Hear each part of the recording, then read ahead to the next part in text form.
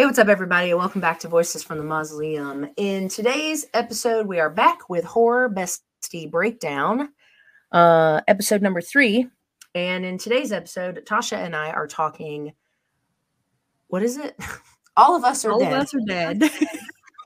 I told you. I keep trying to say we are all dead. I don't know why, but it's All of Us Are Dead, which is a Netflix original, Japanese. Korean zombie television show that just came out Friday before this one by the time you listen to it. We got a lot to unpack, huh? Yeah. Oh my gosh. Like I've got like 4 or 5 pages of notes. Yeah. Of everything just going through. They did a good job with detail. Like how many things that seem little at the time that just come back to haunt you later. Literally sometimes. Yeah. Well, and it's funny too, because I think it being 12 episodes and like an hour-long episode pretty much is a lot. I mean, that's a lot for a first season for something like this, I think. Yeah. Yeah, I feel like, I mean, granted, I wish Archive 81 had been 12 episodes long, but yeah, it was it was a good one to knock out. They put a bit in there. At first, I think you had mentioned it too, like it was kind of tough to imagine how it was gonna last 12 episodes. Yes. Yeah. But no, they kept it going. They didn't lose momentum at all. So no, and it's crazy too. And I know we'll dive into a lot more of this when we get to the spoiler part. But like for those of you just tuning in, you should go listen to our other episodes. we did Archive 81 and the new Scream movie. Not last weekend, but the weekend before. So those episodes are up. But so if you're new, we'll break this down really quick. We're gonna give our rating. And we're going to give an unspoiler opinion, I guess, for both of us. And then after that, we'll say, hey, jumping into spoilers. And then we'll kind of break everything down from there a little bit further. So they did a lot with the limited not scenes. What's the word I'm looking for? Locations. Yeah. I wasn't anticipating it could keep my attention for 12 episodes, but currently it has a 7.7 out of 10 on IMDb, a 79% on Rotten Tomatoes, which is actually pretty good for a zombie movie, zombie show. And then Google users have it at a 97%. Wow. Yeah. So pulling out all the stops. Yeah. I'm still getting my voice back from having COVID. So I will be smacking the whole time as I eat a cough drop, but I'm going to try really hard not to do that. Unacceptable. Not allowed. All right. So what are you giving this 1 out of 10? I guess I'd probably have to go with a 7 on this one. 7? Yeah. IMDb rating? Okay. Yeah. Go with the I'm masses. Gonna give it I'll go with the masses. The masses. I'm gonna give it a probably an 8 out of 10. I can see that. Yeah, I did like it a lot, but there were a couple things that I think could have been done different to just elevate the viewing experience, as it were. Right. So I had concerns at the beginning, like with them all being teenagers, like being able to relate to them, because teenagers are a different breed. Of course. But they did a pretty good job, like as they go on, like with the character development and everything, they go from like, the bouncy, immature expectation of a teenager at the beginning to I feel like you grow up pretty quick. Yeah, because it became life or death, literally. Like all of that stupid stuff, it's like that kind of gets thrown out the window. Mm-hmm. So what are your unspoiled thoughts on All of Us Are Dead? Good. I did let me look at my notes. Right, exactly. So it's almost kind of a running joke at this point, like with foreign films or series for me, because I have this habit of doing other things while I'm watching TV, so I'm used to being able to listen to it. So I did kind of struggle with like character names in this one, keeping up with things, even though I did play it dubbed like in English. So I felt like I but that's, kind of on me, I guess, culturally maybe, because I had a harder time with the names, like just kind of grasping everything and keeping everybody straight. So did they say, so with you watching it dubbed, did they still say the names like they were, you know what I mean? Like they just were the same, right? They didn't change that part or try to do it the way they were pronounced or anything. Okay. Nope, they kept those consistent. So it was just kind of a matter of trying to, and those uniforms were killing me, man. It's just, they were killing me. Those plaid pants. Oh my gosh. Yeah, pretty awful. That was like golf course level, right? It was bad. Yeah. No, I agree. But yeah, I feel like, I mean, there's a lot of really good development throughout. Yeah. I agree with you. I feel like there are some things that they probably could have done a little better. Some characters they probably could have put some more work into. Yes. But overall, I felt it was good. Yeah. And I did get a lot of COVID vibes, which like pandemic related, which we discussed a little bit earlier. So so that was I don't want to list specific things because I guess it's spoiler, but yeah, I got a lot of, and I mean it is technically a pandemic, so it works, but I feel like there were a lot of specific things that could be related back to what everybody else has been dealing with. Yeah. Yeah, I think I mean, I think all of the things that I really liked about it are things that I typically like when I see Korean horror or Japanese horror in general, which is they kind of rely a lot more on atmospheric horror and story. Like, so like typically in at least what I've had exposure to, a lot of times it's very character driven, and this is 100% character driven. Like the zombie scenes are phenomenally done. Like I was super impressed with all of those, the gore sequences, the way the zombies move, the way they sound, the way they behave, all of that was very well done. I have no complaints whatsoever about the gore or the setup of how the zombies moved or any of that stuff. Yeah, that was great. And I think it's strong. And this is probably going to be a reoccurring thing because both of us really appreciate this. Because I feel like we said this a lot about Archive 81 too, is, I mean, it being so character driven is what made it so good. Like you said, like I was a little like about it being teenagers too, but I got really invested in some of those stories. Like some of the, and I'll be careful what I say here, but I think like, you know, as far as just the way that the relationships changed, the behaviors we saw change in these characters that started out one way and ended up in another way.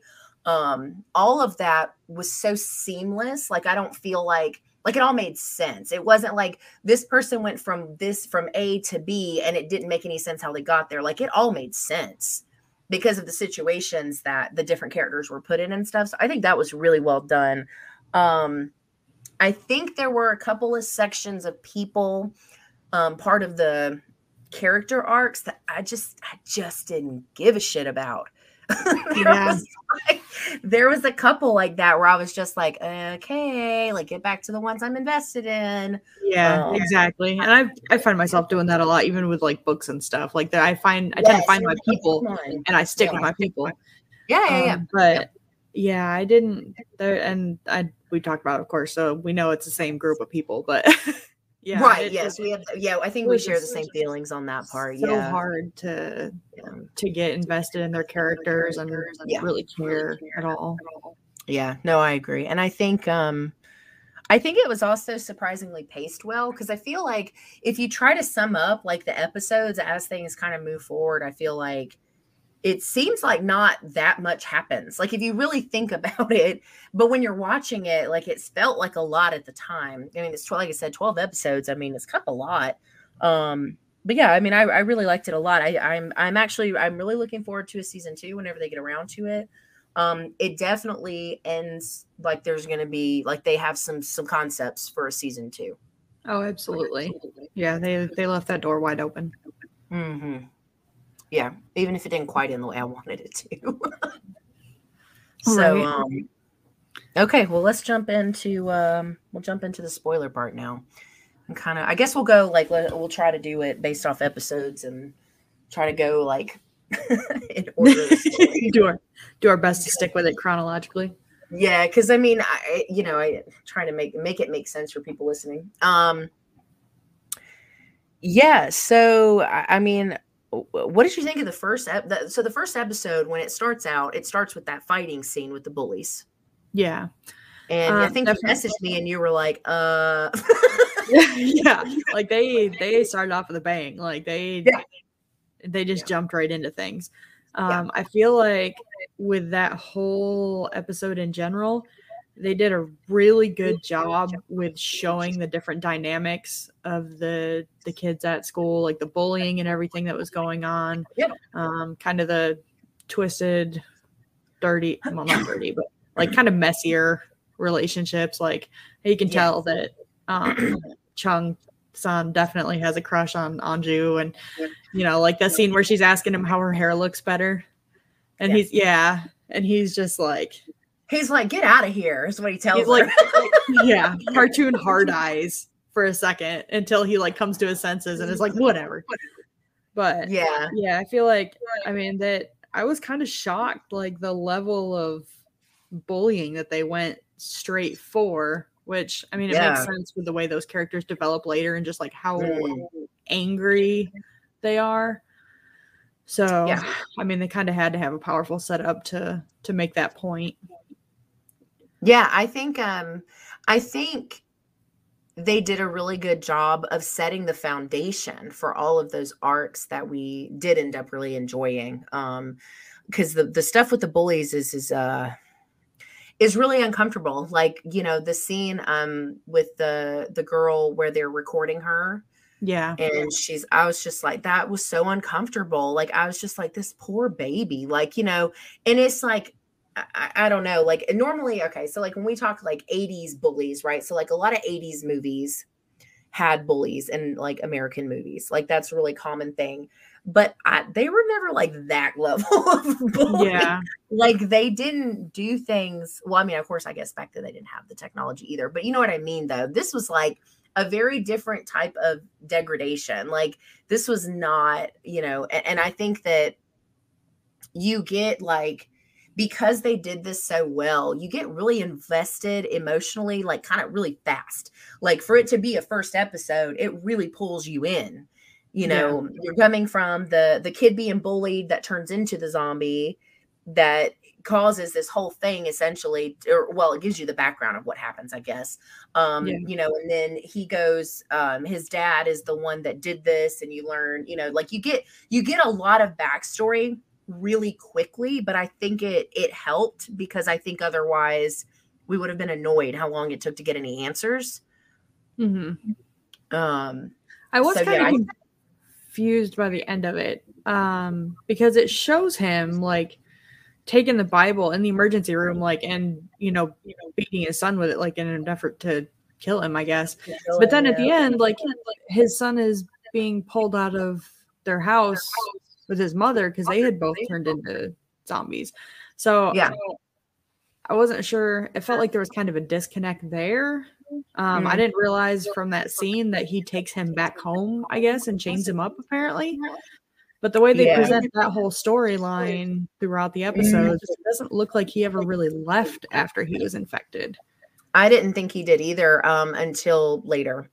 I think, I mean, I guess the only like hint. Well, let's see.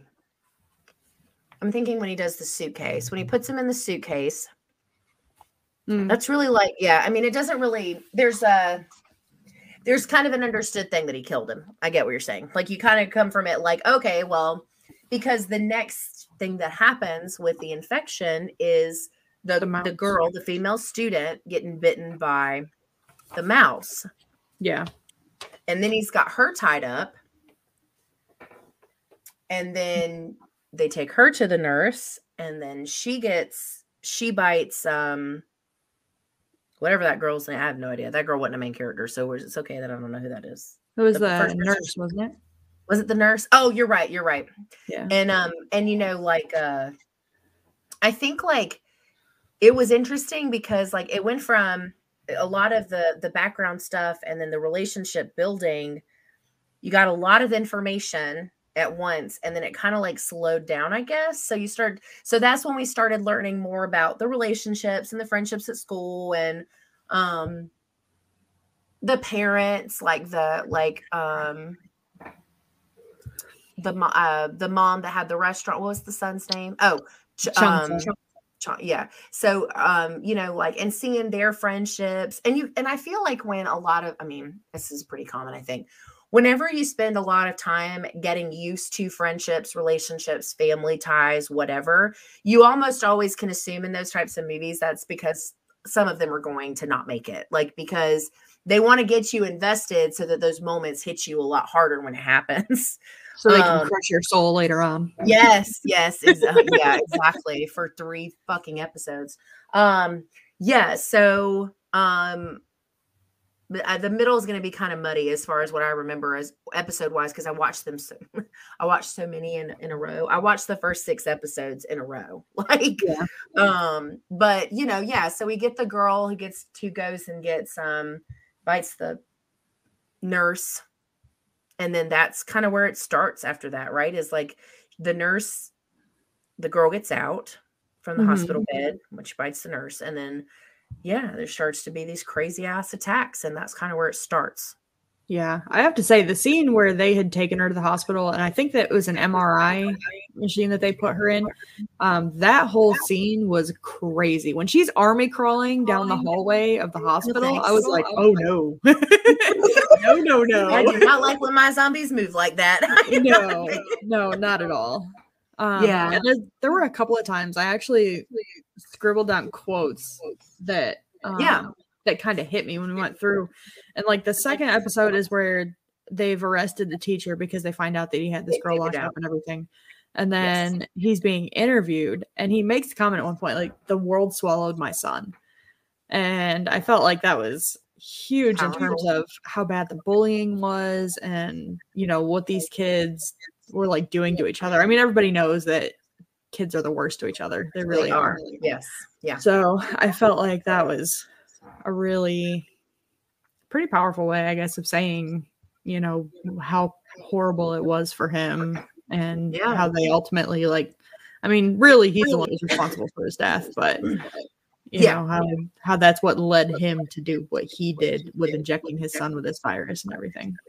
Yeah. And I think too, it's like showing how the detective, the cop, being the one who tells him, he's like, it's, you know, it's always the same with people like you. It's always everyone else's fault. And it's like, yeah, but see, that was kind of what the problem was, is everyone was like, okay, but kids just pick on each other. Like, that's just what kids do. And it's like those types of mentalities is what was ruining these kids' lives. And, you know, when he tells them, he's like, you know, we moved him to a private school and they keep finding him, like, because of the way their town is and because of the way that their little community is, like, there was no escaping it. And as a parent, like, what do you do when your kid is being treated this way physically? Not, I mean, this isn't just like cyberbullying and, oh, you should kill yourself. Like, no, these are like physical attacks. Yeah. He's getting shit out of them on a regular basis. Yeah. Yeah.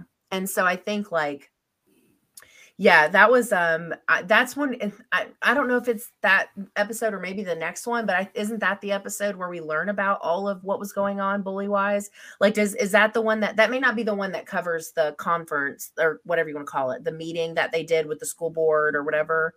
That may be after that. I want to say that one is a little bit later on. It was kind of tough to keep track, like, because the episodes are so seamless. You know, it just kind of flows so well that it's hard to pinpoint. The story just goes. Yeah. But yeah, no, I actually, you know, I'm sure, I feel like this is one of those things. I feel like we were supposed to kind of feel bad for the dad. But I didn't really feel bad for him. I just kind of felt bad for his son. Like, I kind of feel like, okay, like, yeah, we want to protect our children, but like, also maybe don't make zombies. Like, you know what I mean? There's a line to be drawn somewhere. Yeah. Like, at some point, like, you were like, like, I don't know, like, that part is, and because that's what he tells him. He's like, well, no, I needed to make it so that he could fight for himself. Yeah. Like, and his description of like how he was just kind of trying to twist his son's rage into something more powerful so he could defend himself. Like, it's great that you want him to be able to defend himself, but that's probably not the best way to go about doing it. Like, yeah, it was very mad scientist-y. Like, it was very like, you know, play God and I'm gonna fix this. And you Right. know, like, yeah, it's kind of, and I feel like the moments of like, I do think it took me a little while to become emotionally invested, like for real with a lot of characters, but like I wasn't emotionally invested in that story. I was more just pissed because I'm like, you just opened up like this big old zombie window. this, yeah, like and it's like, okay, but like maybe that wasn't the best way to approach bullying. I'm just saying, you know. Yeah.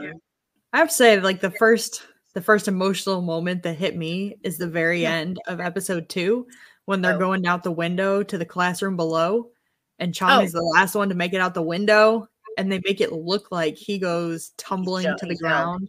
With oh my gosh, there were actually a couple of times where I legit like jumped back in my seat, like hands up over my face, like, oh my God, what just happened? And that was one of them, because I was like, no.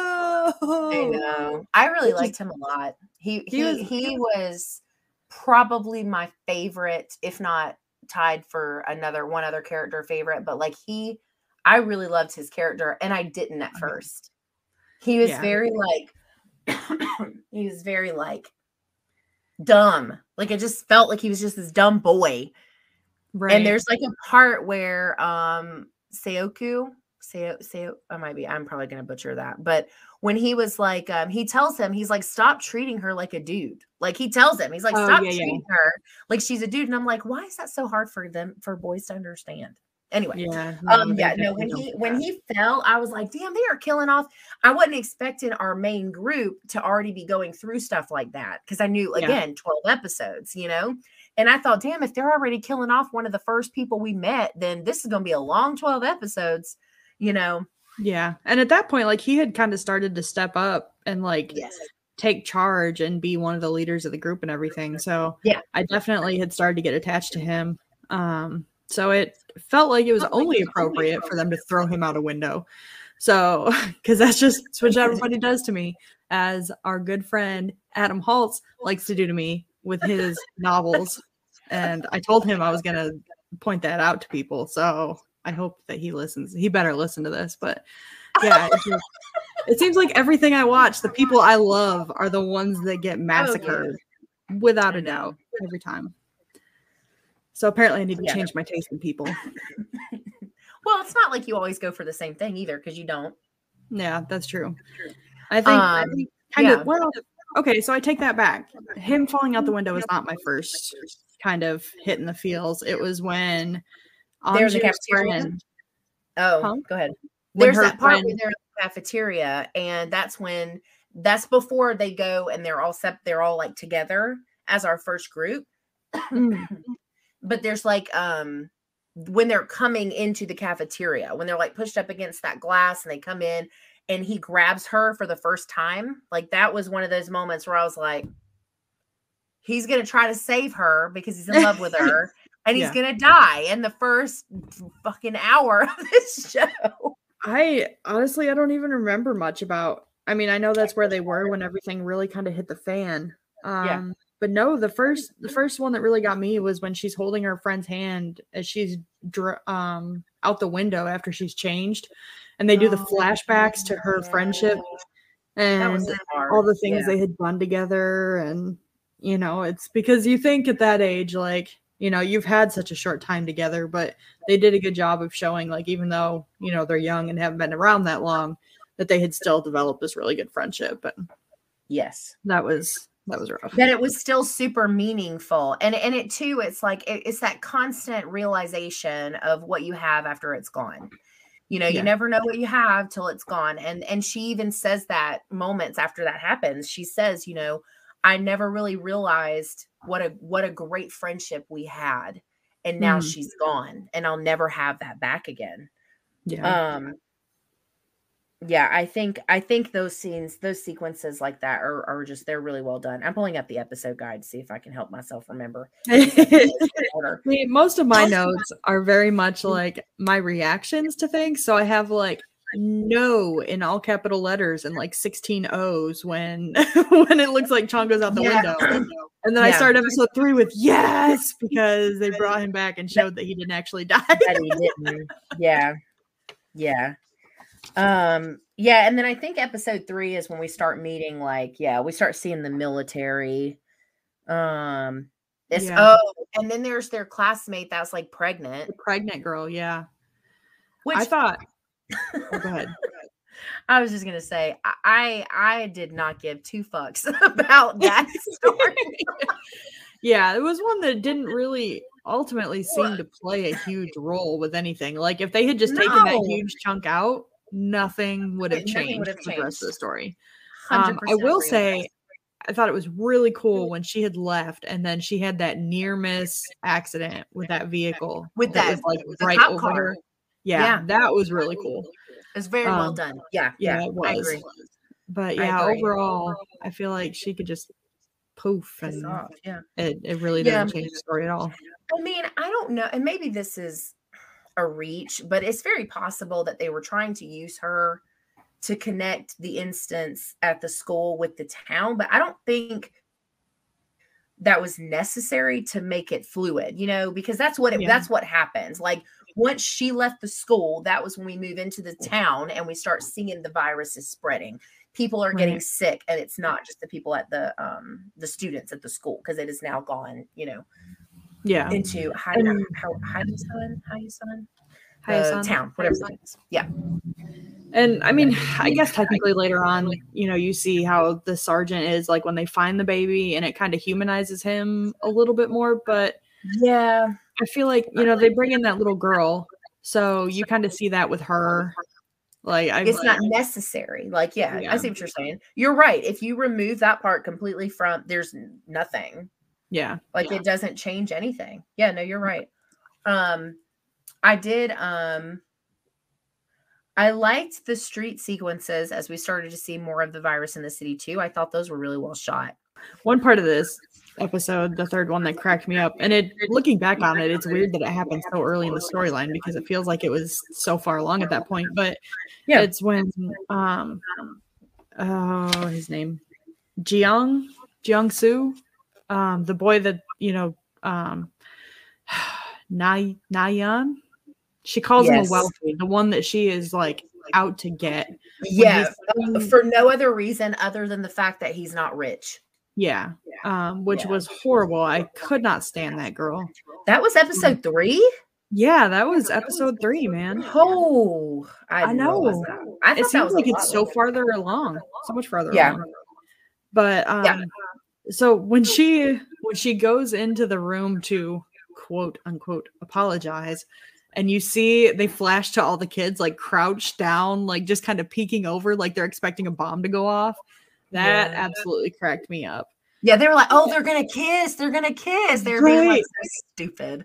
Which it was funny, but at the same time, like because you get an idea, like the second she put that cloth on his hand, I knew exactly. Like he wasn't actively bleeding; it had been over half an hour at that point. There's no need for her to put cloth on his cuts. So as soon as she did that, I was like, "Oh no!" Yeah, she was an asshole. And like when it showed her looking at the spike, the stake, whatever you want to call it, I first thought she was just gonna like run for it and grab it and like stab him in the face, because she kept accusing him of being infected from the scratch. But in this world, scratches do not infect you. It has to be a bite. And so and then it showed the cloth, and I was like, first it took me a second, because what I expected to happen didn't happen. So then she was like in there, and then she started being an asshole and like saying all that mean stuff, and then I was like, what is going on?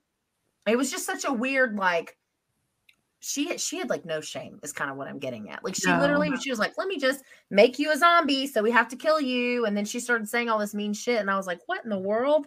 Right, because it was more important for her to be right about him than it is for him to be alive.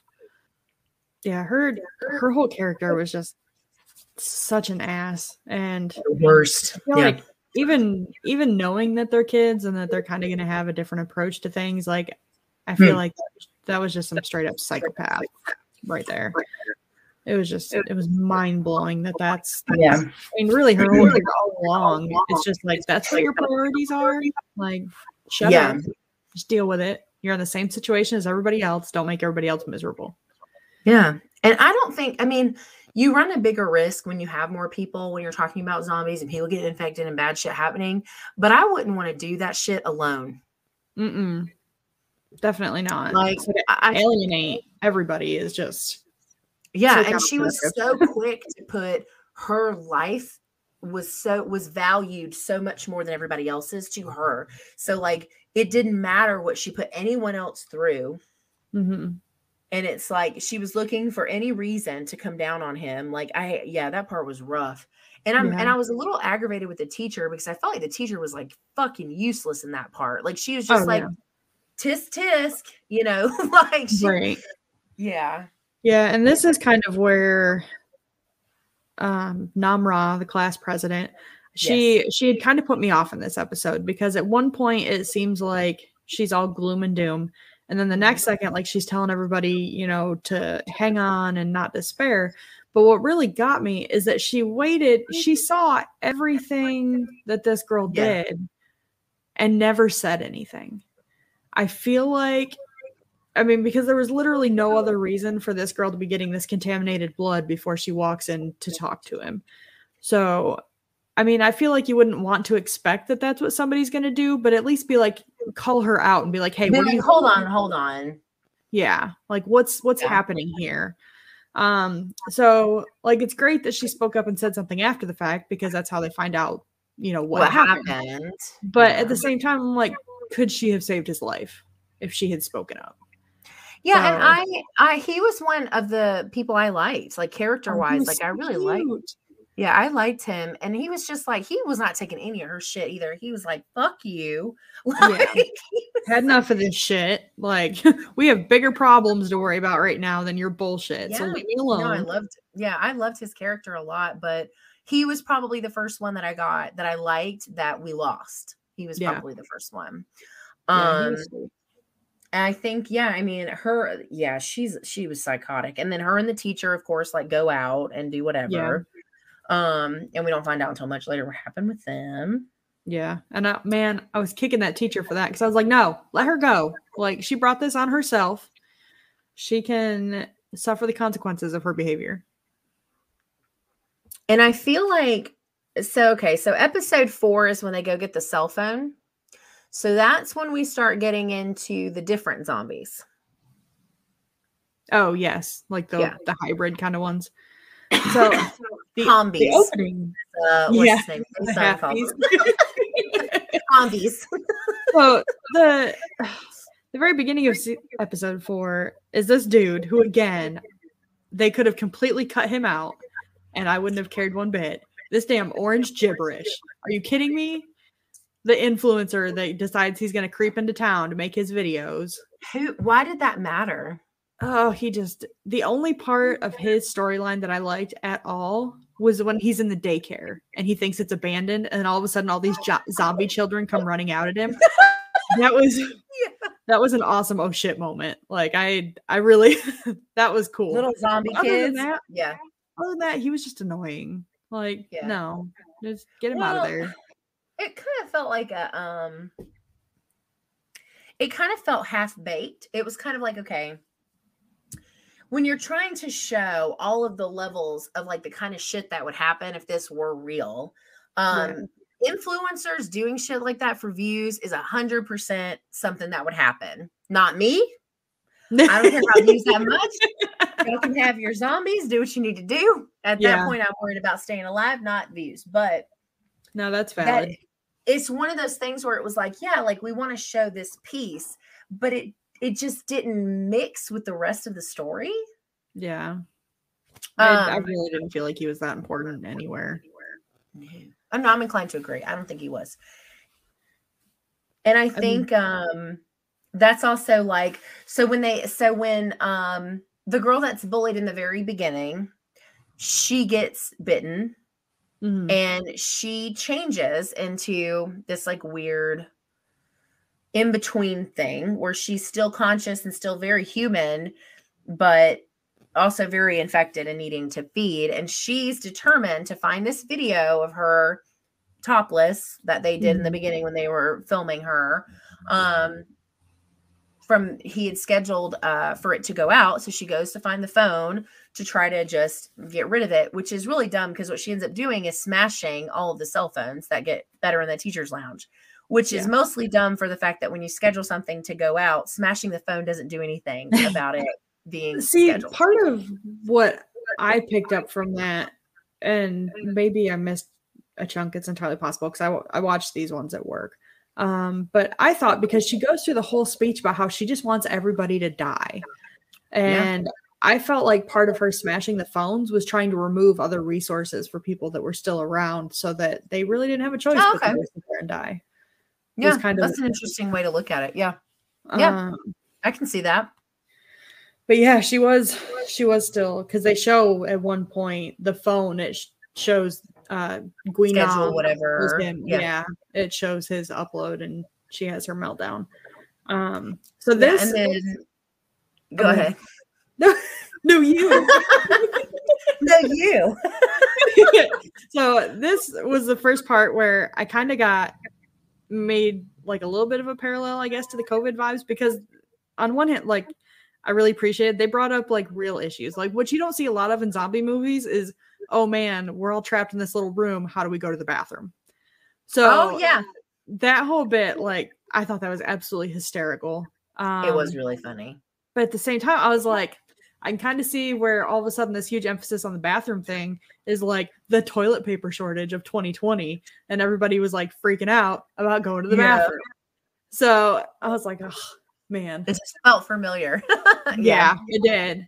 But yeah, I thought it was good that they brought that up because that's absolutely a realistic issue that's gonna happen if something like that comes around. So I don't think I've ever seen that done before. I'm sure there have been like little nods to like those types of needs, but like they even focused on like eating and being without, like talking about like the fact that they would die from dehydration if they didn't have anything to drink over X amount of time. Like those are very real issues, things that like you have to think about. Yeah, no, that's true. That was good. It was. It just cracked me up. Like seeing the kids like plastering everything on that window up on to make it for privacy and like yeah. I think and then like right after that is when Seoka, however you say his the last part of his name, but him and the other main guy. Yeah. Chung-san. That's so when they go to find the cell phones, that's when they get separated. Yeah. So I was kind of torn on that because like I know that they're young, they're teenagers, their bodies aren't broken and old like ours. But at the same time, I feel like some of the physical feats that these kids are doing, like when they're hanging by their fingertips from that windowsill, that gave me a lot. Yeah. I was like, man, I would die. Like I would fall off. Like the level of strength required for that is like, holy crap. But the other kind of big thing in the fourth one was kind of flashbacks to the principal and how he was handling everything. And we have a school evaluation coming up, and should we really make this an issue? Yeah. And he gets mad at Miss Park for going to the police or calling the ambulance, and like she had already called the police, and he was like, I told you to handle this internally. Like he was like, he didn't give a shit that like this was all going down the way it was. He was like, no, like it's supposed to be a secret. And then you find out that he knew about some of the stuff the teacher was doing that like that was crazy. He's a piece of shit. That principal sucked. I was not sorry to see him go. Yeah, no. So that's actually kind of that's where I think we're trekking along on timeline wise. I think we're doing all right. Yeah. I have no idea. So yeah, I mean, because whenever Chung and Seoka, they call him Bear Sue because they make fun of him for his bare feet. So we'll just go with that. It's easier. There you go. So he goes, when they get separated, that's when he finds the psycho, the super bad guy, whatever his name is. And at that point, he's still completely human, I think. Yeah. Yeah. Because I believe that one ends with him in the library. Right. Yeah. So then he gets it's coming back to me in order. Like, so he goes and he murders the principal. Mm-hmm. And it's filmed, and then he decides, okay, this is like my new goal. So they, what is his name? You said his name, the bad guy. Guinam. And so then they go running into, does he throw I don't remember if he throws the knife. That happens first. That's how season. Okay, yeah, I lied. The library is in the next episode because episode 4 ends with him running down the hallway and him throwing the knife, because I have written in all capital letters, why do they keep killing Chong-san? I was so mad. Just let this poor kid go. Yeah, and then he gets to, this is kind of when he starts realizing how he feels about Anju. Because this is when he starts thinking about never seeing her again and like what that would feel like and like all of these things, because he's completely isolated by himself at this point. And then as he's trying to get back to the group, he and the bad guy, yes, they run into each other again, and they have this fight on top of the book stacks in the library, and then Guinam gets bitten and attacked. And then that's when he turns into this weird zombie. This like hybrid of zombie human, which I was like annoyed by. I was like, come on, why do all the shitty people get turned into this like weird like mix? It sucked. I hated that part. I think like thinking back to like the original like clips from the scientist as he's creating this virus for his son, is the whole point was to turn his son's rage into power. So it's the first two that get changed like that are the two like angriest like students that have like all this buried anger. You know, this poor girl that's just taking so much crap from her classmates. Literally everyone. Yeah. And then you know, you bring up a good point, because if you think about it, the class president, Namra, she had so much better control over herself because she didn't have all of that rage. Like she, you know, I don't know what the reasonings behind the having her be that way or whatever, but there was a very distinct difference in how she behaved compared to the other two. I do think too, like, because they discuss a lot of, you know, she gets a lot of crap because, you know, her mom is rich and her mom does this and her mom does that. So it kind of seems like she was an outcast for a long time too. Like when they're sitting around the fire later on and they talk about it. She's like, because she had to be what her mother wanted her to be. Yeah. So I feel like there, to some extent, she kind of shares that with them, but she's also fallen in with this supportive group, and she's got that system there with her. So I feel like that kind of helps her kind of keep better control of the reins, I guess. Well, and I think too, it's like a common thing to talk about, like what happens to people when they're put in these situations like this, these life or death, do or die, blah, blah, blah. Right. And I think one of the things that I truly believe in real life situations is I do think there are two different types of people. I don't think that given these situations that everyone would just be awful and murderous and terrible and psychotic. I think that there would be people who really did want to just continue to live and do right and be a good person and help others and whatever. And I like the way they balance that, the balance between people going like everybody shows their true colors at some point.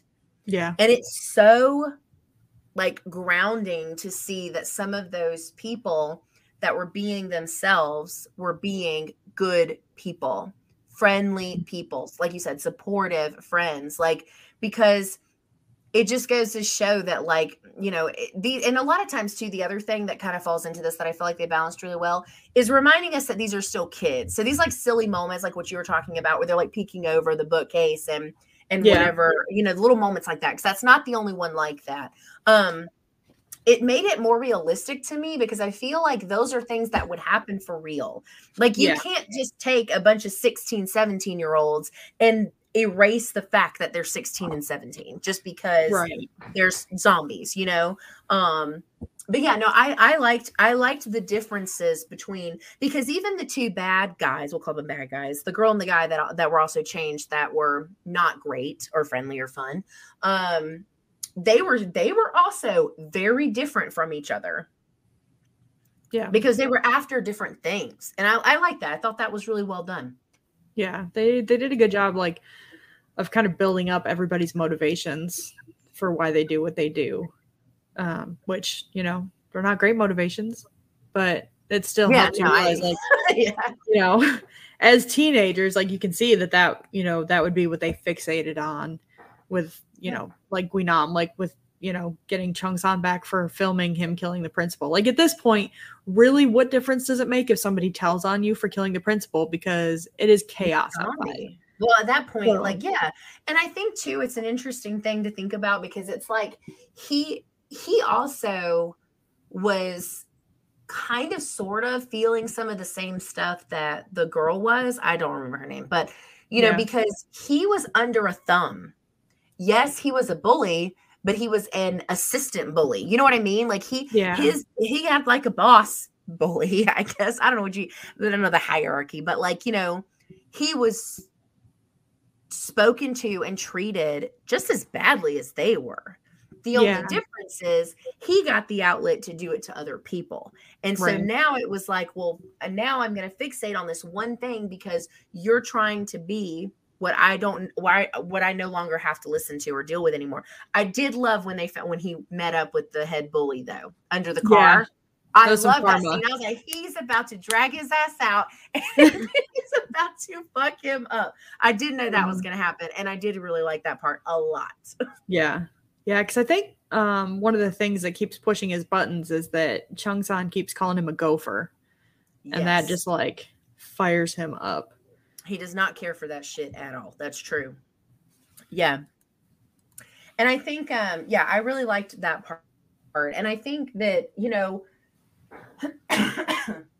I think that as we get more into, like, you know, we learned that Seoku has the feelings for Namra, and like when she gets bitten, right? Mm-hmm. Yeah, when she gets bitten and she becomes this hybrid, I really liked the way they showed how it made her see things, because it didn't so much do that with the other two, but we got to see what she was seeing visually, like through her eyes, and getting an idea of what she was sensing and feeling and whatever.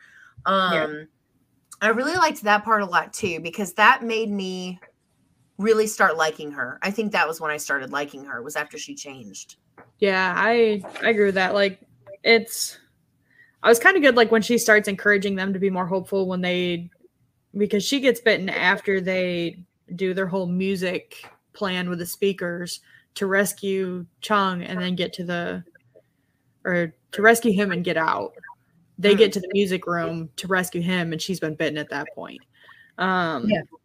And there was one point when they were talking about the CDs, when they were trying to find music to play, and they make the comment, "This is ancient."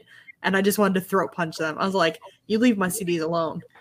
But after she does change, I think it's Anju's line that she's got where she makes the comment, "Hatred is contagious, but so is trust," after he had tied himself to her. Yeah.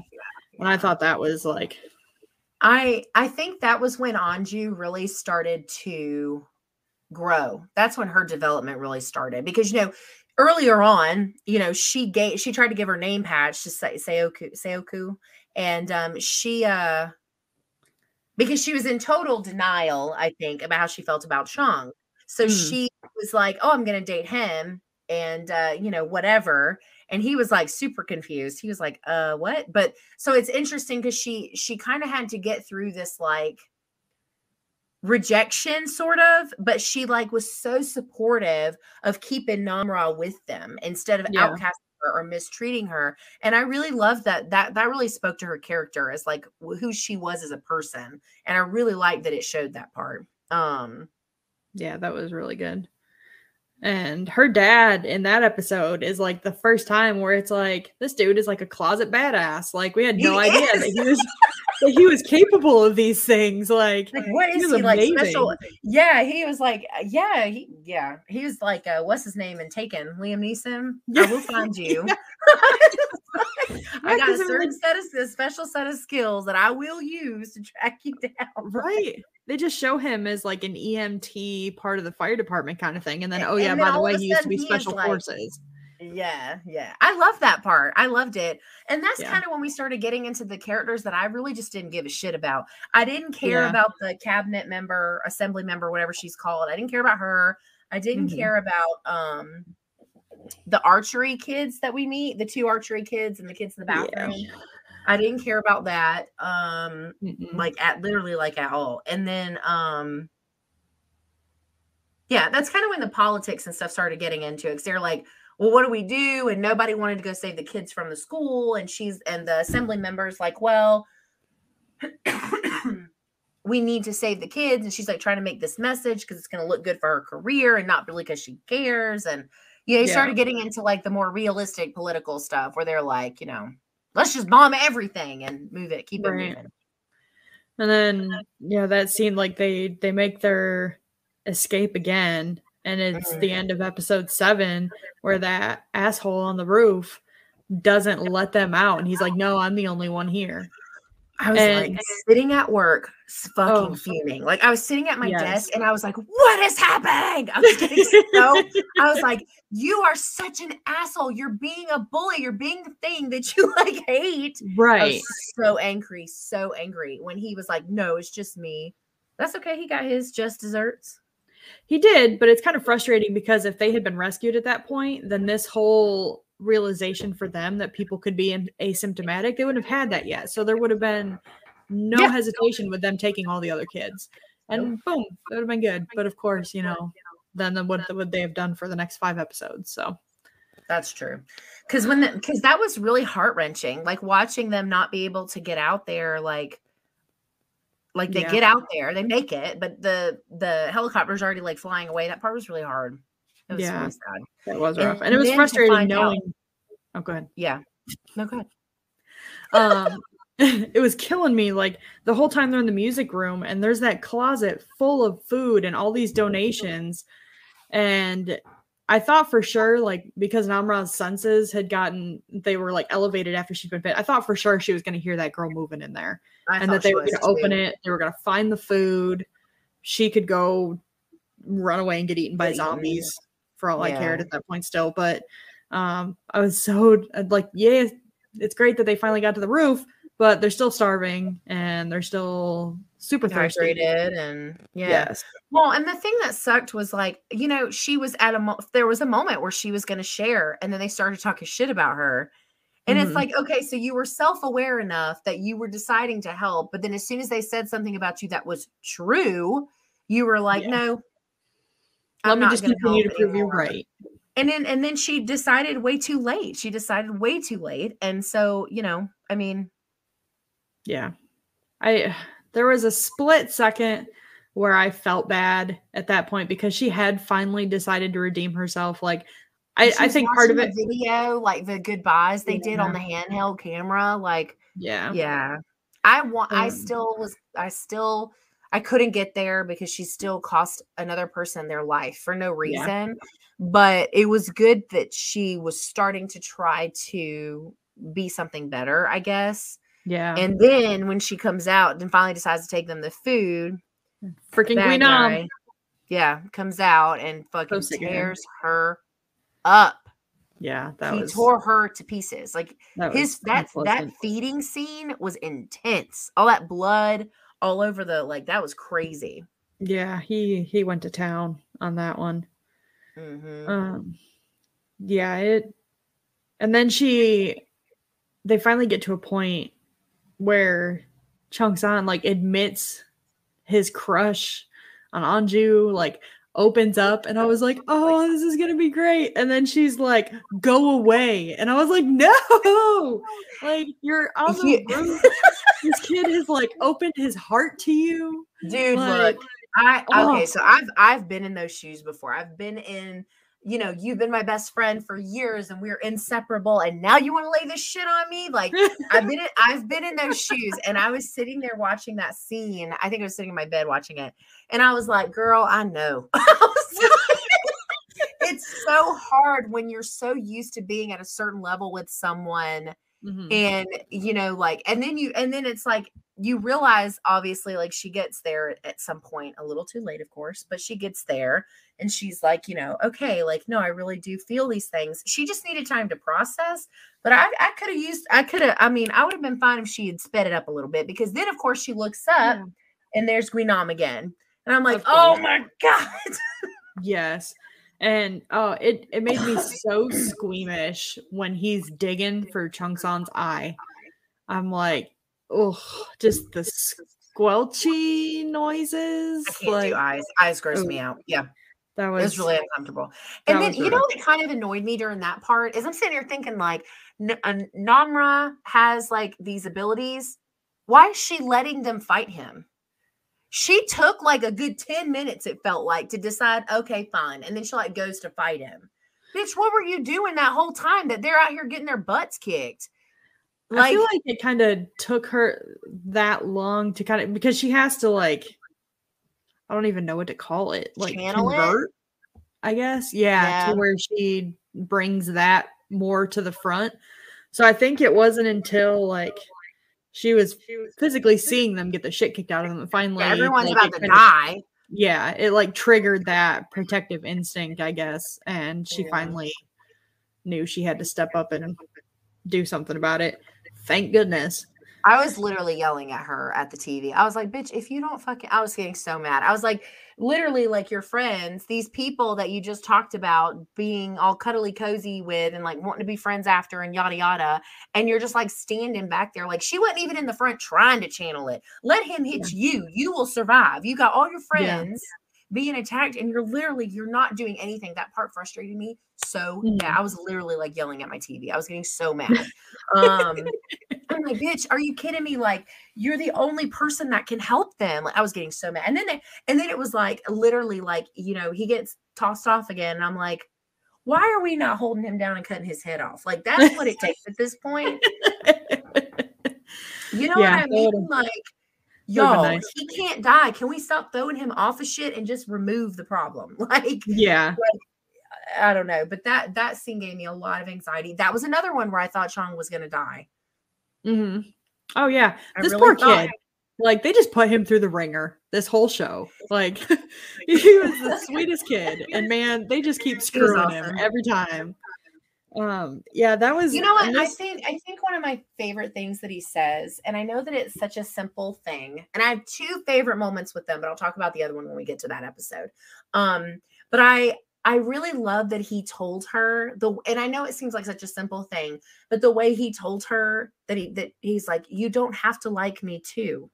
Oh yeah. And he's like, but I've always felt this way and I always will. And I was just like, oh God. Okay, I'm just being honest with you. If I was 16 years old, some guy, especially because he's super cute, like, he's not this like atrocious mess. Like, he's very well put together. They've known each other. Like, you know, anyway, I digress. So, like, I'm like, man, I would have been a puddle on the floor. Like, I would have been mush if a 17-year-old boy said that to me. What 17-year-old boy do you know that can say one cohesive sentence, let alone something sweet? Like, you know, I was just like, oh my God, kiss him. Yes, that was so frustrating. I got kind of into the soap opera parts of it, like the romances. I was like, come on, you know, like, love him. See, they always just make me mad because, like, I mean, you know what my dating struggles are like. So I'm just like, how could you not? Like, he's a good person and he likes you. I'm like, telling you. Do you not know what your other options are? Trust me. Yeah. Your other options are zombies and nobody. So pick a better option. Yeah. Well, and I think I really liked, you know, we talk about like how many people they've lost at that point, and we're still not even at the end of how many people they've lost. But, you know, it's just, I really like those like human moments like that. The rooftop scene was probably one of my favorites. Because it was just this moment for them to like get everything out. And it's like, And it's so funny because some of them got out like really great things. Like when they're talking, oh, like you said this one when they're doing the camcorder at the end of episode 6, and they're like, he says or she says, I normally save it for when you give me my allowance, but I'll give it for free this time. I love you. And like there's moments like that where those are very normal human experiences and emotions and things that all people would feel in that situation, regardless of the dynamic or whatever. But then they had the moments on the rooftops where they're like talking about who they like, and I'm just like, being in my 30s, that's not what I would be talking about. No. I'd be like, okay, so what's the plan here? Like, how are we going to get off this roof? Where are we going to go? What are we going to do? Like, why didn't we decapitate that guy when he was up here earlier? Can we discuss that, please? Like, I would be talking about like serious things. Not okay, fine, everybody. I'll finally admit it. I have a crush on you. Like, it's just funny because it goes back and forth between them having to be adults and yet these moments where they're still kids. I just really like that. That was really cute. Yeah, it was. And I felt like that was such a bonding scene, like where they're all just like laying stuff out and admitting things to each other and themselves. And but then that leads into like, this was the first moment that I really got the COVID hit, because I didn't think about the bathroom thing so much until later when I was already kind of thinking about things from that perspective. But they dropped down there with a thermometer and they're taking everybody's temperature. And all I could think about was, when we had, because we were considered essential at work. So we're going around, having to scan your forehead as soon as you come into work and everything else. And that was all I could think about was, another sign like, hey, that's something that I feel like so many people would relate to at this point, is having gone through that and having to deal with that. And the panic of when it didn't make the sound you wanted it to make. Yeah. And I go through that. Yeah, I go through that with like taking my son to school. Like I've had to bring him home more than once because the little gun went beep, beep, beep, beep. And I'm like, oh my God. But it's funny because you did tell me, like, we talked about this before. So you did tell me, about the like feeling the COVID vibes or whatever. It honestly like never even occurred to me to make those parallels. Like it just didn't. It's just so crazy the difference and what we picked up from it, because a lot of the stuff that they do is normal zombie movie stuff. The quarantine, the not trusting anybody. Like a lot of that stuff is like is just zombie movies 101 or zombie shows 101. But I didn't even think about the temperature, and I was actually really nervous. I thought they were going to shoot that girl. Namra. I really thought when the thing went off and they gave her that blanket, I was like, oh, she about to die. She ain't gonna make it. Like I was so. And then and of course that's when they realized that they pull them. They're there to get the laptop, which is the reason they're there. It's to get the teacher's laptop to try to learn more about the virus and see what the hell is going on. And then so they get the laptop, and why is it that they leave the way that they do? Is that when they figure out the asymptomatic? Yeah, that's when they have that panic, because she attacks the bullied girl, attacks the one kid that was like trying to be her friend, and she tells him she's hungry and eats him like in the middle of camp. But also he left all of our other favorites to die. He did on the roof. So I don't know that I was sad to see him go. Yeah, no, I didn't super feel sorry for him, but I felt like it was ironic that, this is the one person that's trying to connect with her and trying to reach out to her. Yeah. And she was just that far gone. Well, and I think what's true, other than the fact that it would have been a risk of him dying, I think if he had gone with her and not been such a coward, that might have gone very differently. It might not have, I don't know, but it seems like, that was her thing. Like she went into the building, in the beginning, obviously before she's turned, and she goes to go down the stairs, and she waits, and he doesn't come, and the door closes, and you just see it in her face. She's like, okay, fine. And like, she just, moves on from there. So I think if he had gone with her, that would have been very different.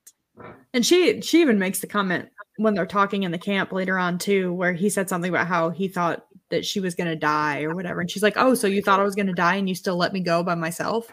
Yeah. And I was like, yeah, that's calling That's out. A valid question. A lot of her thought processes they make sense. Like, I mean, I get where she's coming from, but also that poor girl was tortured. Yeah. I don't know, because it's like one of those things where, and culturally, like we talked about this a little bit too, but we have to think about it from a cultural standpoint, because, you know, here the standard for teenagers is very different and the expectations are very different. And so when you're talking about like literally like you're dishonoring your whole family if this like naked video shows up, you know, we got celebrities we got videos of, you know what I mean? Like it's just such a different, it really is life ruining. There isn't one of those, it's not one of those things where like, you know, if you flunk out, like, oh, well, you know, you can work at Taco Bell or I don't know, whatever you know, whatever. Yeah. So like when you're 17, I mean, obviously not when you're an adult. But like there's other things available when you're older. But so like, you know, like these things where it's like the grades, their status, their numbers, who they are, how they appear, like all of that is super detrimental to their families. And so like, she really like, I mean, she was trying to commit suicide at the very beginning. She was like, enough. Right. If that video goes up, I might as well kill myself. And she was going to jump off of a building over something, you know, like that. And it's just thinking about it from that perspective. It's like, it's so different than what it's like here. So culturally, like that message is very different because the kids talk about that. They talk about the pressure of you know, the one girl being on the national team for archery, and that one kid with the glasses that dies when they go in the gym. He's like, well, I can never be number one because she's always number one. Like they talk about a lot of those complexities and the structure of what their life looks like, and it makes it just so much more disheartening, like everything that they go through. Especially knowing like when that video of her was taken, like it's not like she did it willingly. You know, she had no control over that situation. She was bullied and they made her do this. And I mean, it's obvious, you know, that you can tell she's obviously not a willing participant. So it is. Yeah, because she's literally like covered up, huddled, like covering, like her face is low. And well, and I think it really is crazy too, because essentially they put her through that for not snitching. You know what I mean? Like they went to that council or whatever you want to call it, where they pulled in the bullies and the three kids, her, the guy that she eats, and then the kid from the very beginning, the teacher's son. And they didn't say anything. Yeah. The only reason they were there was because of the teacher and his son. That's the only reason they were even there. So it's like she literally went through that for nothing because she didn't even do anything. Yeah. It was super pointless. But I mean, you know, from a kid's standpoint, they obviously don't always need the most valid of reasons to do things. Shit. Yeah, treat people like garbage. Right. Yeah. So so I guess like I don't even know where we are episode wise. It's episode 9, where they discover that she's asymptomatic and they're watching more of his videos. One of the things I thought was kind of cool is there were 2 different quotes that he had in his video that kind of stood out to me. And the one was, "Can we still believe people are beautiful after seeing them become the worst possible creatures?" Yeah. That kind of hit like me the right worst versions of themselves. Yeah. And really thinking about, like, I mean, I keep bringing it back to pandemic stuff, but you know, how many people were like getting into fights over people not wearing masks or people wearing masks? Like people, they're still doing that shit too. They're still doing it. I know. So it's great. Like things like this always seem to bring out the worst and the best in people. So that was one of the things. And then he makes a comment too that science begins with imagination and ends as a mystery. And I thought that was like the nerd in me just thought that was like the coolest thing. No, that's great. I like to say that. That was one of those things where you're just like, "Ooh." Well, you know, Mr. Rogers says that in times of struggle, in times of the bad or whatever you want to call it, look for the helpers. Like that's like a Mr. Rogers quote where he's like, look for the helpers, the people who come out and do things to help other people. And and it's just as much as there are the opposites, those that take and hurt and want to ruin whatever's little bit of, you know, it's kind of like the concept of the purge. It's like, well, if you're allowed to do this because the standard in which we live is now different, then like, are you going to be somebody that participates, or are you not going to be somebody that participates because you're just not that person, even when you're given the option to be, you know? And this crazy, because I always love stuff like that. Luther and I have had multiple conversations about this, like this concept of human nature turning on its head in times of crisis or a pandemic or war or whatever. Right. And, yeah, I loved a lot of the stuff that he said when he's describing what happens to the host and how the virus changes and it becomes something different every time and blah, blah, blah. Like I loved a lot of that. I thought those parts were really, really, really well written. Yeah. And this episode is the one that ends where, you know, it starts raining and they're all crying up on the roof. That hit me in the feels a little bit. Yeah. And then I kind of had to laugh, like, they make their plan to like run while the rain is cover for them, and they all buddy up for protection. And that poor Daesu at the end is like, he grabs his own hand and he's like, all right.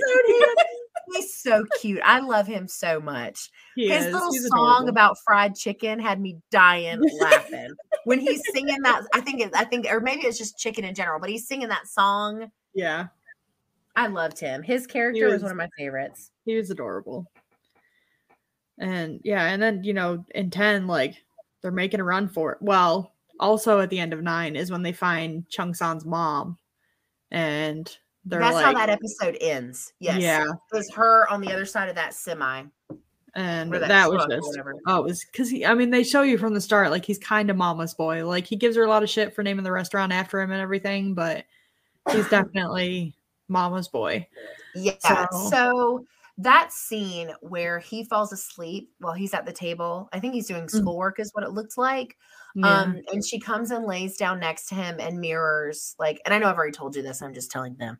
Yeah. When she mirrors the way that he's laying and she just stares at him, as someone who has a son, like that killed me. Like I was in shambles because I was thinking, I'm like, I've literally done that. And I will probably do that his whole life, like off and on have moments like that, right? Because mine's so young. But like I just catch these moments of motherly awe, I guess. And because I think I can relate to that scene fucked me up. Like I was like so emotional because when he first sees her, he's seeing her as she was. Right. And I'm like, is this going to be another one of those almost die sequences? Because I can't take these anymore. I know. I'm like, please do not go over there and hug your mother. I need you to resist, you know. And then it's the scenes with, you know, their relationship and what it was like before. And I just, oh my God, that part was so well done. And of course, by this point, like we're seeing more of the dad too, because this is getting closer to, or do we pass that part where the dad saves them? No, we're not there yet. No, that's later. Okay. He shows up at the end of 10. That's right. So that episode ends with him seeing his mom, and then that's where it picks back up when it comes back on for the next episode. Yeah. And it kind of burned me. The one girl falls, and her name is honestly one that I did not pick up the whole time. And the other girl, she was really insignificant. Yeah. Yeah. So the other girl, she stands there and looks and then sees the zombies coming and she just takes off. Like they were making sure she was the first one in the helicopter. Like they've done nothing but look out for this girl. And she just abandons the other one and takes off. So I didn't particularly feel sorry for her when she ended up in a field full of zombies.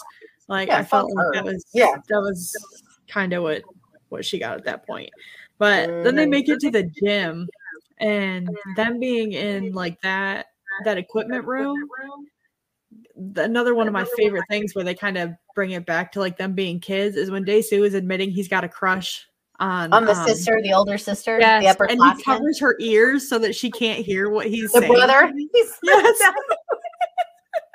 And she's so funny because she knows. She's like, oh, see, because she says, she's like, you're the one that always calls my brother-in-law. And he goes, oh, he like perks up. He's like, you know, and then she like beats the crap out of him. She does. But just he's such a teddy bear. He cracks me up so much. He's so cute. And then he's like ducking behind the volleyball holder. He's like ducking behind it, like trying to. That part was really cute. Yeah. The helmet, grabbing the helmet and everything. Oh my God, that part was really, he like points and she looks like, what the hell? Yeah. That was such a silly. They did a really good job overall of breaking up those action, the sad moments, and the kind of fun ones. Like they're very well balanced. None of them felt out of place to me. No. Which I've said before about all kinds of things. That's a really hard thing to maintain.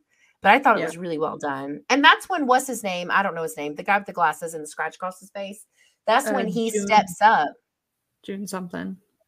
Yeah, he steps up. And that bitchy girl from the bathroom earlier in the show that I don't care about is like giving him all this shit about like, well, what if you're wrong and you kill everybody? And he's like, then I'll take responsibility. And I was like, well, then, like, that was his big moment, you know? And of course they go out in that big circle of things with the bins and he gets attacked. And so he helps them get away, sort of, almost. Right.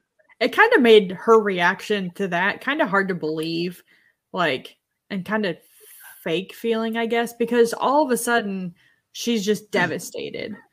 Yeah. So that kind of, I was like, I mean, I know she's one of those that's like tough on the exterior, soft on the inside kind of thing.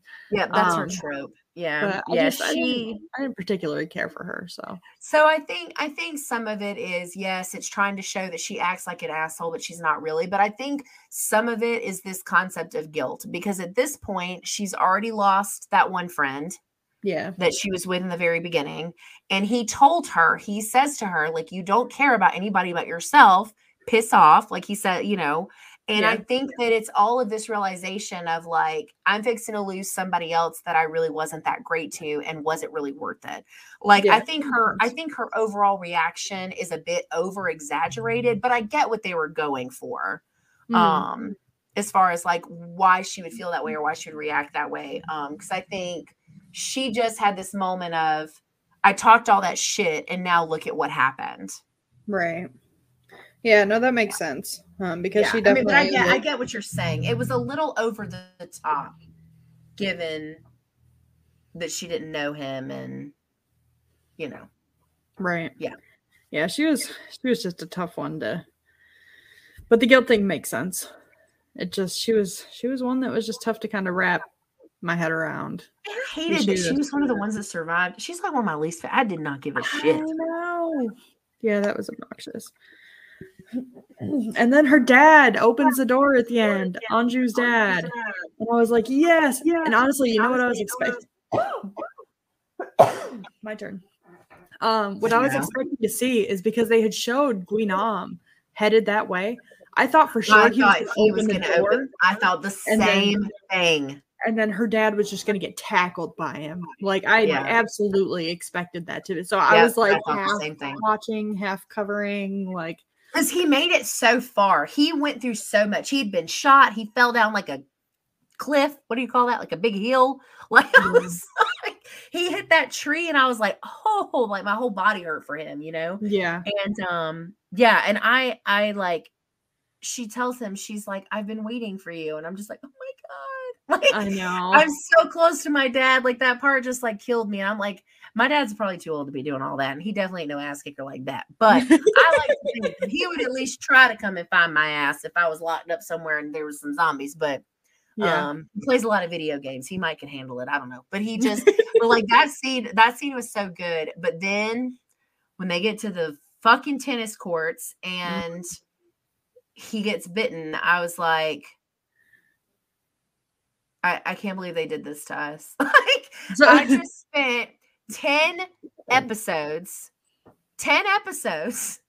being invested in this father-daughter, and you finally reunite them, and then you kill the dad? See, and what made me mad about that is, like, I specifically wrote in my notes, that's like Jack and Rose in the Titanic. He absolutely could have made it through with on them. The door. He was throwing the flares. He could have made it out the door with them, and he didn't. So that is her not pulling him up on that door in the middle of the ocean. Same thing. Like, that is absolutely what that was for me. So you know what my other favorite moment between Anju and Chong is when he's like devastated after his mother.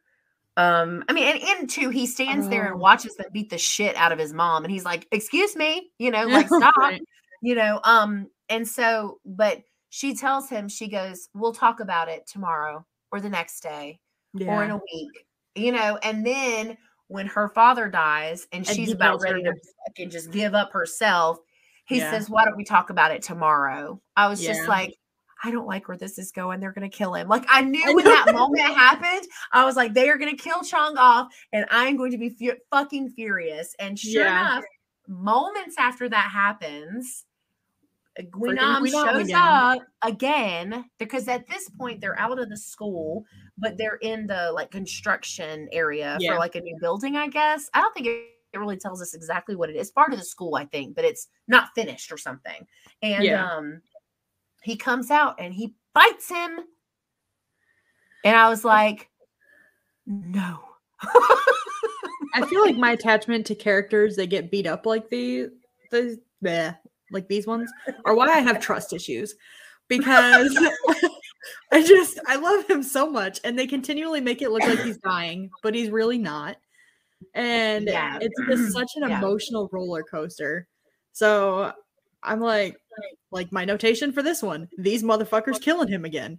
So I was like, why? This is when that scene when he bites him and then he tells them to leave and he's going to go fight him off or whatever. That's when I text you and was like, don't watch this episode at work. Because you'll be pissed. Oh, I know. And even at that point, I was like, there's still a chance, like, he could turn the way that they turned and just be like this hybrid instead of, I really wanted that to happen, but I think his thing was, I don't think he wanted to live like that. He had already lost so much.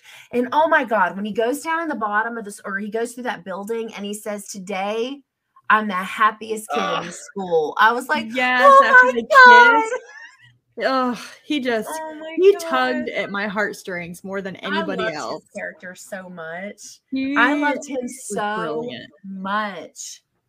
He was so sweet. Then they make the decision to bomb it to get rid of the zomzoms and to like protect humanity. Blah, blah, blah, blah. And so, and then I'm just going to rush through the government part because I don't give a shit about that part. But essentially, the guy responsible who made the decision talks to his wife in this really humanizing moment that really angered me because I didn't give a shit about him. And then now you got him talking about his kid and talking to his wife. And I'm like, why are you doing this to me? And then he shoots himself in the head. Well, when he went for his uniform, I had a feeling.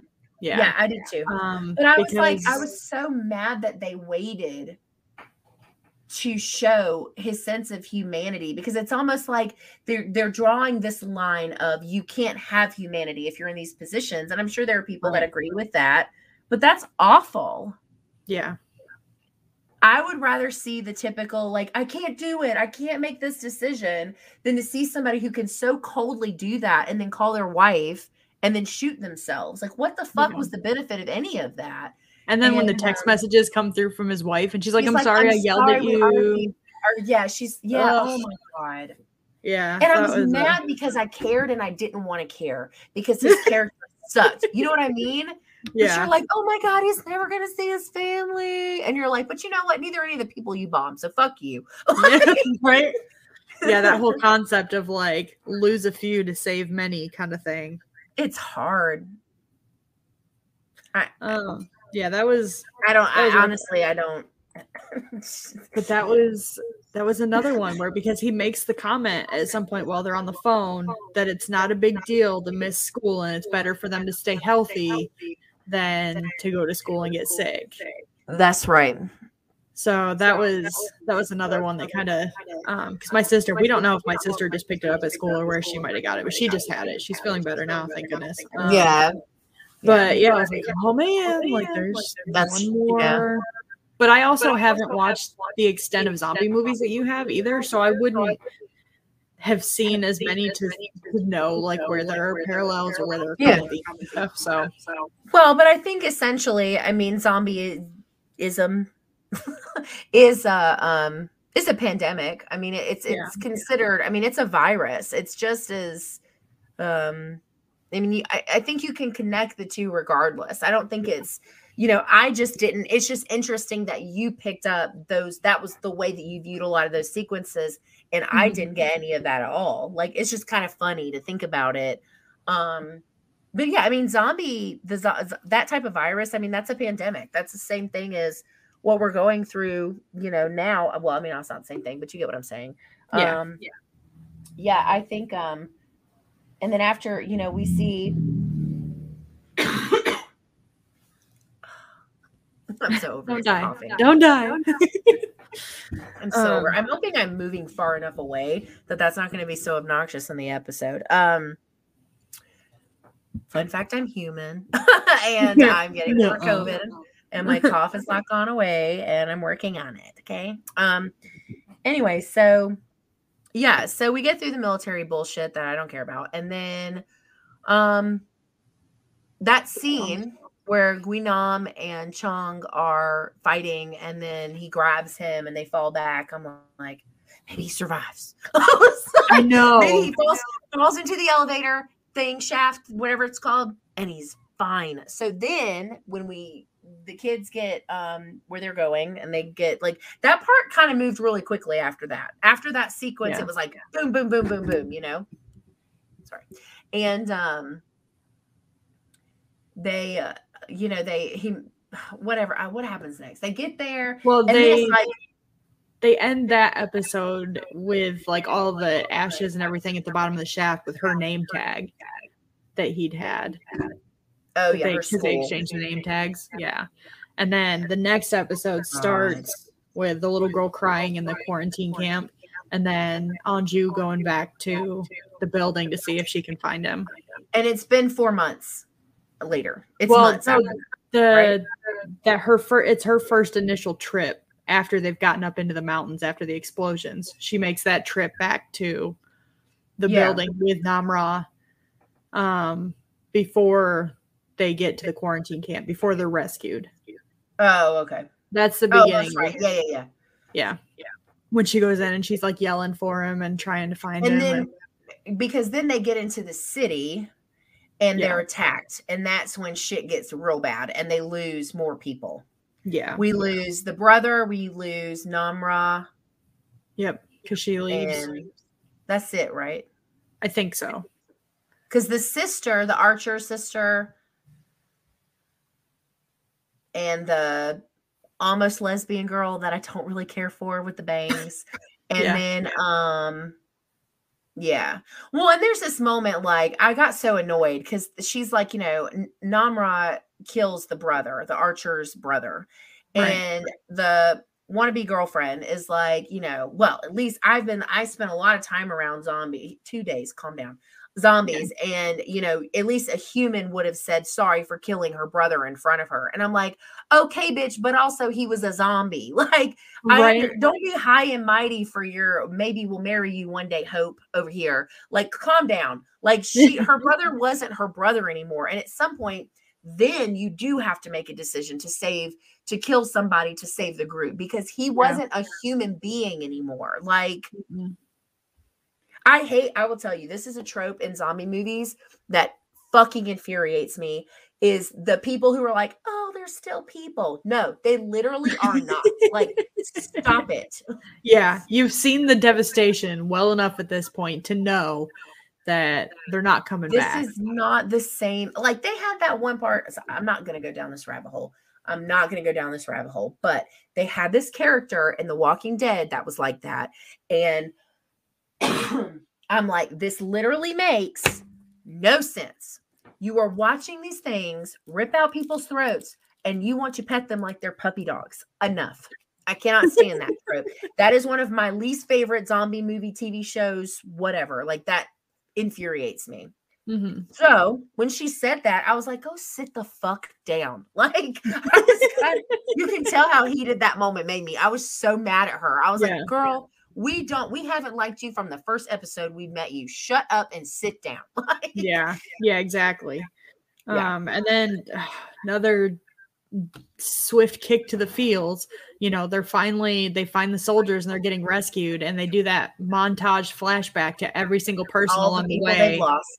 Yeah, who every time, when they're sacrificing themselves, they're like, just make it home, just make it home. And I was like, oh, stop. I can't handle it. My little Grinch heart is just like, I know. oh. I really liked that sequence though, because I liked seeing, it's kind of this like reminder of like what everyone went through, and to think about what they went through in really not a very long time. Like technically our story only takes place over a couple of days. Yeah, they lose so much. And it's kind of hard to keep track of the fact that it's only been a couple of days. It feels like, 'cause it With feels this fast longer. paced. Yeah, it does. But yeah, and then they annoy the crap out of you by showing you the interviews that these kids are going through from the military.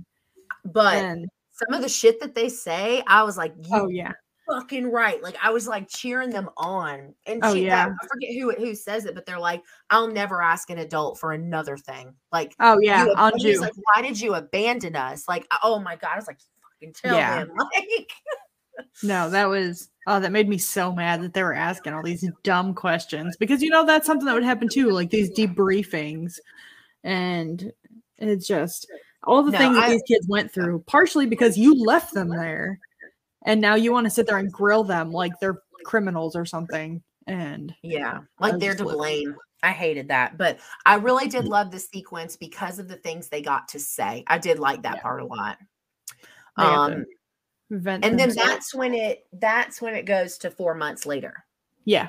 Right. Okay. All right. So it gets to 4 months later. Anju goes to the tree and then leaves snackies for Shang. And there's a note. She wrote a note that says, I love you. Yes. That says, I love you. Ugh. And I was just like, that was right in the feels again. You should have told him that while he was alive. That's what made me mad. I was like, bitch. I know. You had every opportunity. Be like, no, you know what? I don't like you. I love you. I know. Like this whole time. Oh my God, that part. I loved it, but I was really mad at the same time. And then she goes and she sees the fire on the school. Yeah. And then she thinks right away that it's not Namra, because she thinks that she went up there to light it because she misses them, because she's, she said, when this is all over, whenever we light a fire, we should come back together, or we should, do this again, blah, blah, blah. So she goes and tells Sayoku. And that part was so cute. She was like, I told you not to tell anybody. Oh yeah, when everybody I told you not to tell anybody. And there's like, I told you not, and it goes that I thought that part was so cute. I love that part. Yeah, that was obviously they see the fire too. That part kind of moves along, and then I so badly wanted it to be Chong. Like I so know. Badly. My heart wouldn't let me believe it though, because it was like, you know what? It's been broken so many times already in this show. Like I just can't bring myself to hope for it again. Oh, I know. So, and it wasn't. They get there, they go in, and we find out that Namra is fine. You know what I thought was interesting? She healed. Did you notice that? Yeah. Her eye and that part of her forehead that she had like smashed in was like healed. And I was like, what does that mean? I know. This is where they kind of lost me. Like I figured it was her because of the fire, because you could tell like from how she talked about that fire and spending that time together meant so much to her. After going so long with feeling like she didn't have friends.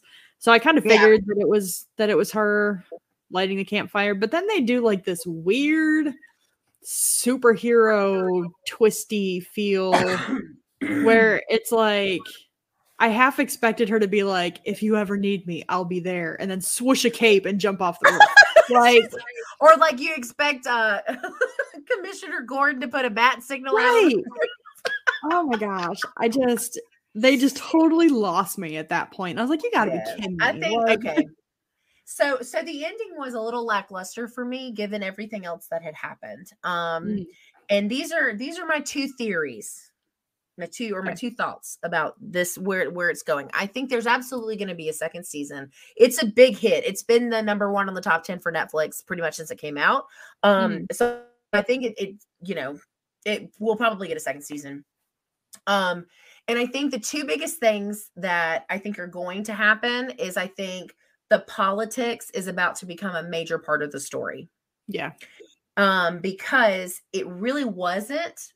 Like, most of our story was really about the kids at the school. Like, the notes of the political pieces of it were very few and far between.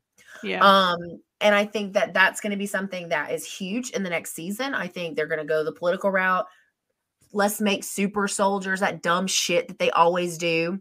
But I also think that she is going to have an army. Like, I think it's going to end up being this like superhuman. Like, I think it looked superhero on purpose is what I'm saying. I think that she's going to become this leader of the zombies, more or less. And I really hope, I wanted to see this really badly in the first season. I really hope they're going to give her the ability to control the dumb zombies. Oh, okay. Because I've only seen that done once, but I ate it up. Yeah. Pun not intended. Like, I thought that was such a cool concept.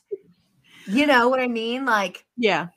I would love to see that. And I would love for it to become this like zombies against the military. Like, I think that would be so over the top and crazy, but I think they could do it and it would be done really well. Yeah. So that'll be interesting to see. I don't know if I'm super invested in a second season. Yeah. I mean, I do love, the kids that, we got attached to and everything. But I don't know. It just didn't quite hit that mark for me. It's not like Archive 81 where I'm about to flip tables if they don't come out with a season 2. I would probably watch it, but I'm not like I'm not going to lose my mind if they don't come out with a second season. Yeah. I mean, I don't think I'm excited to see a second season. So I'm probably somewhere in between the two. I'm in between you and the opposite of what you feel. Because I don't think I'd lose sleep over there not being a second season, but I think I'd be a little bummed because I would like to see what else they could do. However, I'm also like super into zombies. Like, I love, like, I'm really into zombies. Like, zombies are one of my favorite, like I don't know, like subgenres, creature features. I really like zombies a lot. Yeah. It's kind of like found footage in that if it's zombies, I'll watch it. Like, right. And I think that I think that's part of my connection to wanting to is because I feel like there's still a lot of stuff you could do with it. But I think I'm kind of with you. I want to see a second season. I would be very excited about a second season. I would probably binge the shit out of it again, But I think that if there wasn't one, they at least didn't leave it hanging like Archive 81. Archive 81, if there's not a second season, I'm going to be irritated. Oh, yeah. I think part of it, too, is like knowing, like you said, like where you can tell, now that the initial mess is over, it's going to turn political because that's what happens with everything. And politics just annoy the crap out of me. So because it's always the same people. It's the people out for personal gain and who can we blame this on? Nobody can take personal responsibility. So I feel like I've just seen that so many times. Like, I like the initial chaos and the craziness of it. And, maybe in some way to see where the kids are able to find like a new normal and move on as best as they can with their lives and stuff. But they start to lose my political stuff. So that's where I think kind of my lesser interest in a second season probably is coming from. Yeah. Well, and I think the political stuff is so redundant because it's so realistic. Because that's what would happen. Like, we see it every day. Like, it literally, and to your point, I mean, you see it so much in real life, you probably don't want to see it in your entertainment. So I understand that part of it too. I just really like zombies, and I really want to see something else with control. Like, I really want to see someone else explore this possibility of what it could be like for some hybrid zombie mix to control zombies. And it's crazy. I can't even remember the movie I've seen it in, but I think they do it a little bit in Z Nation too. I don't know if you've ever seen that, but that's a really good zombie show. It's a lot less serious. It's not heavy like this. It's a little, it's a little sillier, a little more silly. Anyway, I digress. But it's, but it's, but it is something that like I would really, There's kind of some of that in I can't think of the name of it, but it's the Nazi zombies. You know what I'm talking about? Oh, Dead Snow? Yes. I feel like there's kind of a little bit, but it's all like it's a zombie leader in control kind of Yeah, thing. dude, that shit when they come up out of the snow after that noise he makes, I was like, that scene is intense. I was like, y'all are about to get fucked up. I was like, why are we still standing here staring at this shit? Bye. Yeah. Like, So, what is something that you would change about season 1? I'd erase a lot of characters. Yeah, I'd get rid of the archers same. altogether. I would remove the 2 girls that we don't even know who they are, what purpose they served. I would get rid of the assembly people shit. I don't care about that at all. I think you could, because I think what you could, what they, not you, like you made it, but like what they could do is I think they could have still had those political moments of like, what are we doing and what are we assessing? And because that has to happen in these situations. Like the military just doesn't go away. It may feel like it sometimes, but they don't. Like, so right. I'm fine with those pieces, but I think that a lot of it could have just been erased completely. And to your point, nothing would change except it would have been just the stuff we wanted to see. Right. And it would have been shorter. Yeah, well, yeah, it would have been shorter, like 8 episodes instead of 12. I also really am, and I'm not normally like this. I really am not normally like this. I really did not like that they killed Chongoff. I really did not like that. Yeah, no, I didn't either. I accepted the dad. I'm like, okay, because like even after he dies, he's still helping her. Yeah, she finds the markers for the trail and she finds the flashlight and yada yada yada.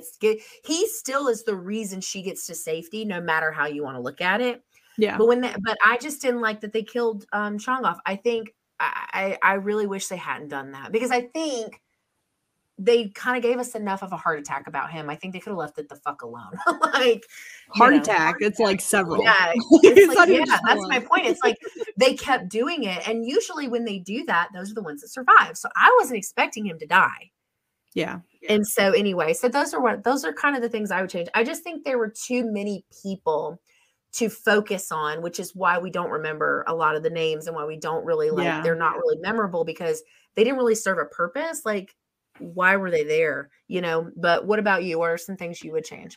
That is absolutely the same thing. Yeah. There's so many bits and pieces that just don't like, if you erase the references to them later on, you're really not losing anything. So I don't see the purpose. Yeah. I feel like there's so many characters that they could just cut out with no real loss to the integrity of the show.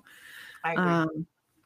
It felt, and I absolutely agree with you where I feel like it did make it kind of harder to focus on everything else that was going on because there's all these other little side stories where you're like trying to remember because you're like, okay, is this going to be important?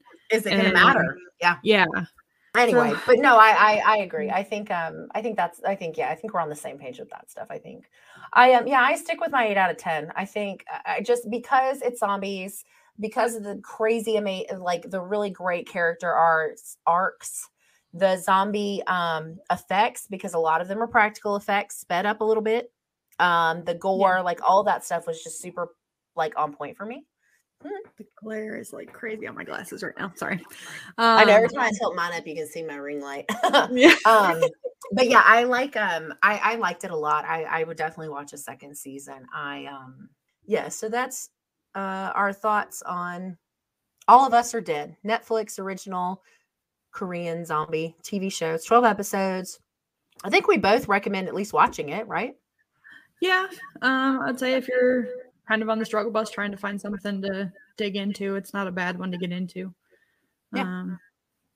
I wouldn't say rush out and frantically make it your first priority, but I don't regret the time that I invested in it. Yeah, I think a little more highly of it than you do. I think because I wouldn't say make it like a top priority, but I definitely think if you like Train to Busan, if you like Korean, Japanese, horror, anything, I highly recommend it because it does stay right on par with how those films are typically done. And Train to Busan is my favorite zombie movie ever. And this is very similar, except longer. So that concludes our Horror Bestie breakdown of All of Us Are Dead. It's on Netflix. It's 12 episodes. It's good. We liked it. So Yeah. we Tasha and I will be back breaking down something else in 2 weeks. Those weeks. We have no idea what we're doing. We'll see how it goes. Hopefully a movie this time.